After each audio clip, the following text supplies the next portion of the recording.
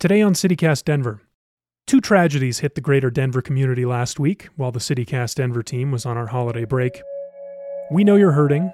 We're hurting too. So on this first episode of the new year, we're making space to share our stories and inviting you to do the same. Today is Monday, January 3rd, 2022.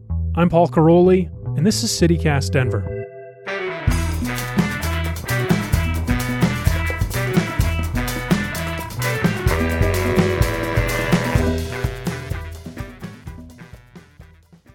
One week ago today, on Monday, December 27th, a 47-year-old man drove through downtown Denver and Lakewood, making multiple stops to shoot and kill 5 people and injure at least 3 more, before he himself was shot and killed by police at the Belmar Shopping Center in Lakewood.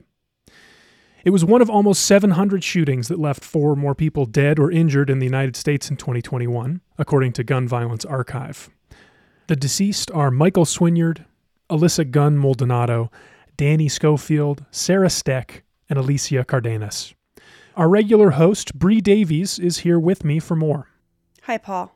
Well, I've been thinking about what happened a lot because of social media, we can kind of see how things impact people we love in real time. And we lost several folks in this shooting, but Alicia Cardenas was definitely someone who stuck out in terms of her impact on Denver and the larger world. And I didn't know her personally. I didn't know any of the victims personally, but I definitely knew her from around. We're around the same age. We both grew up here in Denver in sort of the alternative scene, for lack of a better word. And I just knew her.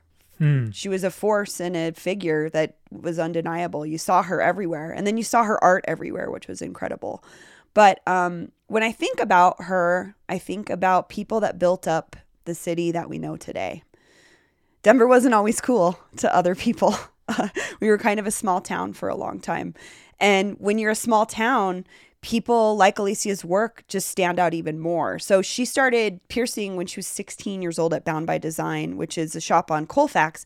And if you've lived here for any amount of time, it's kind of one of those like shops, it's been around for a long time. And then she opened her own spot, Twisted Soul, in Capitol Hill in the late 90s. And again, growing up here, seeing her at raves and shows and stuff, she was just kind of like famous. She was kind of Denver famous. Everybody knew her, and for good reason. And I think what's unfortunate is I learned so much more in these last couple days about the deep work that she did in the community beyond just being this amazing woman that ran this incredible, ethical, community-rooted tattoo and piercing shop. Like what? What are you talking about? Tell me about it. Sure. Well, she was known for being an educator in the industry. So, anybody can get into tattooing and piercing, but she really worked very hard to educate folks on bloodborne pathogens. She taught piercing and tattoo safety, and she set standards for an industry across the world. She did a lot to make sure that this was a safe and ethical industry. So she was more than just the owner of a tattoo parlor. She was a leader in this community. 100%. Just this, again, the stories that I've read across social media, Maori women working with her, learning about piercing and safety standards, folks here who had gone to see her specifically because of her ceremonial and spiritual connection to piercing and tattooing. What's like known often as like a blood ceremony. So she didn't just treat it as like, come in and get tattooed. Not saying that there's anything wrong with that. I think that's the thing, is it's a wide spectrum as an industry, but her work was really rooted in the human experience and the spiritual experience of modifying your body. And also what was incredible was she was an incredibly prolific muralist. You can see her work in 5 Points on the building that used to be Cold Crush. There's a mural there from her. There's this spot on like 8th, just off a couple blocks off of Federal, that she just finished a mural of through the Chicano Murals of Colorado project. So she was really rooted in Chicano history as well as the indigenous history of the state. And I don't know, to me, that's just something that stood out about her as a person, was she was carrying on tradition and work that was rooted in Denver before Denver was Denver, you know? Yeah. Yeah. And listeners, we know that this has affected everybody in many, many different ways. And we want to offer up CityCast Denver as a platform to share stories like what Bree shared. We know that a lot of people out there have Alicia's tattoos on them right now. And she was not the only one of the victims from that community. So if you have a story about any of the victims of the shooting, please do call and leave us a message at 720-500-5418. We would love to share your stories and remember these people together.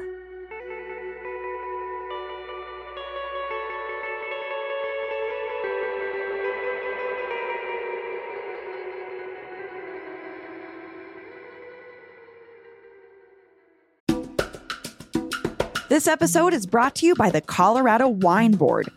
Because the wine community here is surprisingly robust. I mean, think about Bigsby's Folly and Infinite Monkey Theorem here in Denver alone. And there are urban wineries all across the Front Range. Then there's the Western Slope, Paonia, Palisade. Hello, Palisade wine, are you kidding me? It didn't used to really be a thing, but from what I hear, it's very much a thing now. There are more than 165 wineries across Colorado to explore, and they produce all sorts of wine that reflect our unique culture and climate. So finding a label that you're going to love is easy, no matter where your adventure takes you. Discover it for yourself and support local winemakers at coloradowine.com. That's coloradowine.com.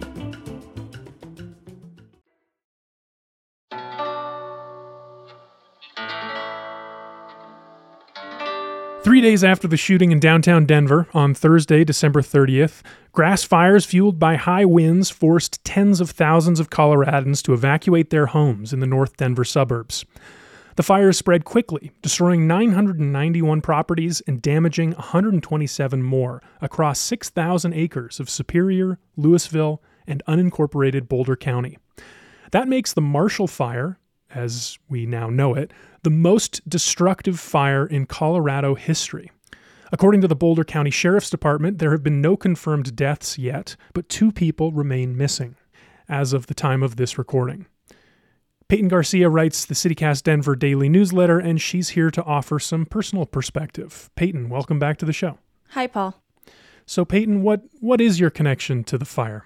So I live in Erie right now, but I just moved last summer, and the 6 years before that, my fiance and I lived in Louisville. And we still own that condo. We moved out, but we own the condo, and we are renting it out to my little brother and his girlfriend. Wow. So you must know so many people who were involved, who evacuated. Maybe we could start with your experience of the day of last Thursday. Yeah. Willie and I were out here on a walk in Erie, and we saw the fire, and it was we saw the smoke, and it was 11 a.m. And, we did some research on it, and we were like, oh, it's just another bushfire. That's been happening. Boulder County had 3 last month, but it's pretty easy to put them out. So we really weren't concerned about it. But then before we knew it, we were getting alerts and text messages that they were evacuating the city.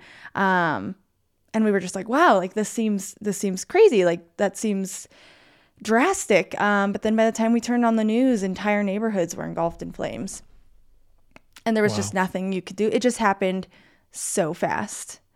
And it was just really surreal. We just didn't know. It was just so hard to get information. That was the biggest thing.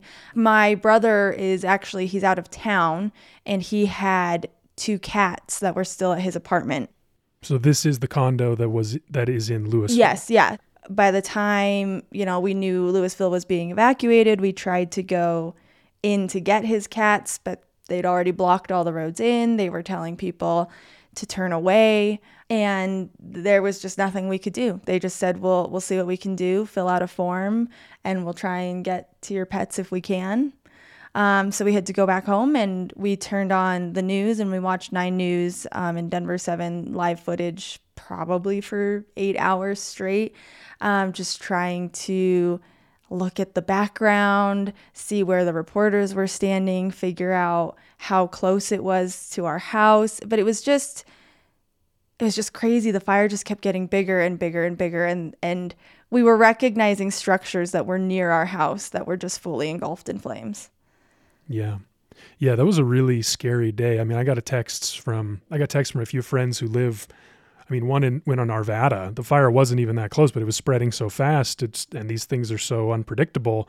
They didn't know if they were going to have to evacuate too. And we were making contingency plans. And I think this thing just affected everybody who lives between Boulder and Denver, the whole swath of land. And that's a lot of people. Yeah, it was so unpredictable. I mean, they were saying on the news it was spreading hundreds of yards in seconds. So, Peyton, for people who want to help, I know you've been working on a list of resources for our newsletter. What can you share with the listeners here? Yeah, my family was so fortunate that our condo, it survived just barely, and our animals survived. But a lot of people were not so fortunate. So we've been doing a lot of looking into ways that we can contribute to the community. More than 600 families lost their homes. Entire neighborhoods are gone. All of Superior is just a pile of ash. And there are a number of ways that you can help. Right now, Boulder County is saying they don't need any more material donations like food or bottled water. They will at some point, but right now they are maxed out on that. So that's not the best way to contribute right now, but monetary donations are always helpful. And the Community Foundation of Boulder County has a wildfire fund, and they're accepting monetary donations. You can also register as a volunteer at coloradoresponse.org, and we'll have all of this in the show notes, and I'll have all of these resources in my newsletter as well. But you can register as a volunteer there and sign up to get email alerts and text alerts when volunteer opportunities arise. There is also Airbnb has this thing called the Open Homes Program, and you can offer housing to families that have been displaced. Not everybody has family or friends in the area where they can crash, and who knows how long it's going to take. It's going to take forever to rebuild this community, and there are hundreds of families that have been displaced. So you can open up your home to people that way. And then another big one is keep an eye out for missing pets. You can follow the Boulder County Fire Lost and Found Pets Facebook page, where people have been posting information about their animals that were trapped, and that hopefully we're able to get out of the homes and find somewhere safe to hide. And as somebody who, we had our cats in our condo, that was what was so devastating for us, is just watching the community burn down on live television and not knowing if our cats were alive. And we're so lucky that ours made it, but not everyone was so fortunate, and people are still missing their animals. So follow that Facebook page, keep an eye out, maybe put out some food or beds in your garages if you're in the area, somewhere the animals can go and find safety. But yeah, we'll have all of that in the newsletter and in the show notes so that we can help the communities of Superior and Louisville get back on their feet. And again, we want this show and this newsletter to be a platform for your stories and your experiences and your perspectives. We want people to understand what this has been like. So please do call and leave us a message at 720-500-5418. Leave us your name, leave us your neighborhood, and just tell us how you feel. And we'll share it on the show.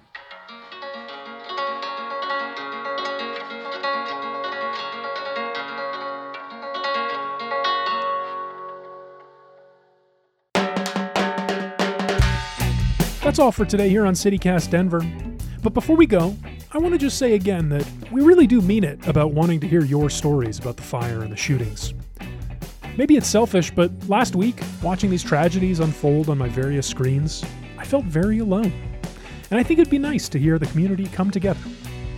So again, that voicemail box is at 720-500-5418. And if this is your first time listening, welcome. Learn more about us at denver.citycast.fm. Bye.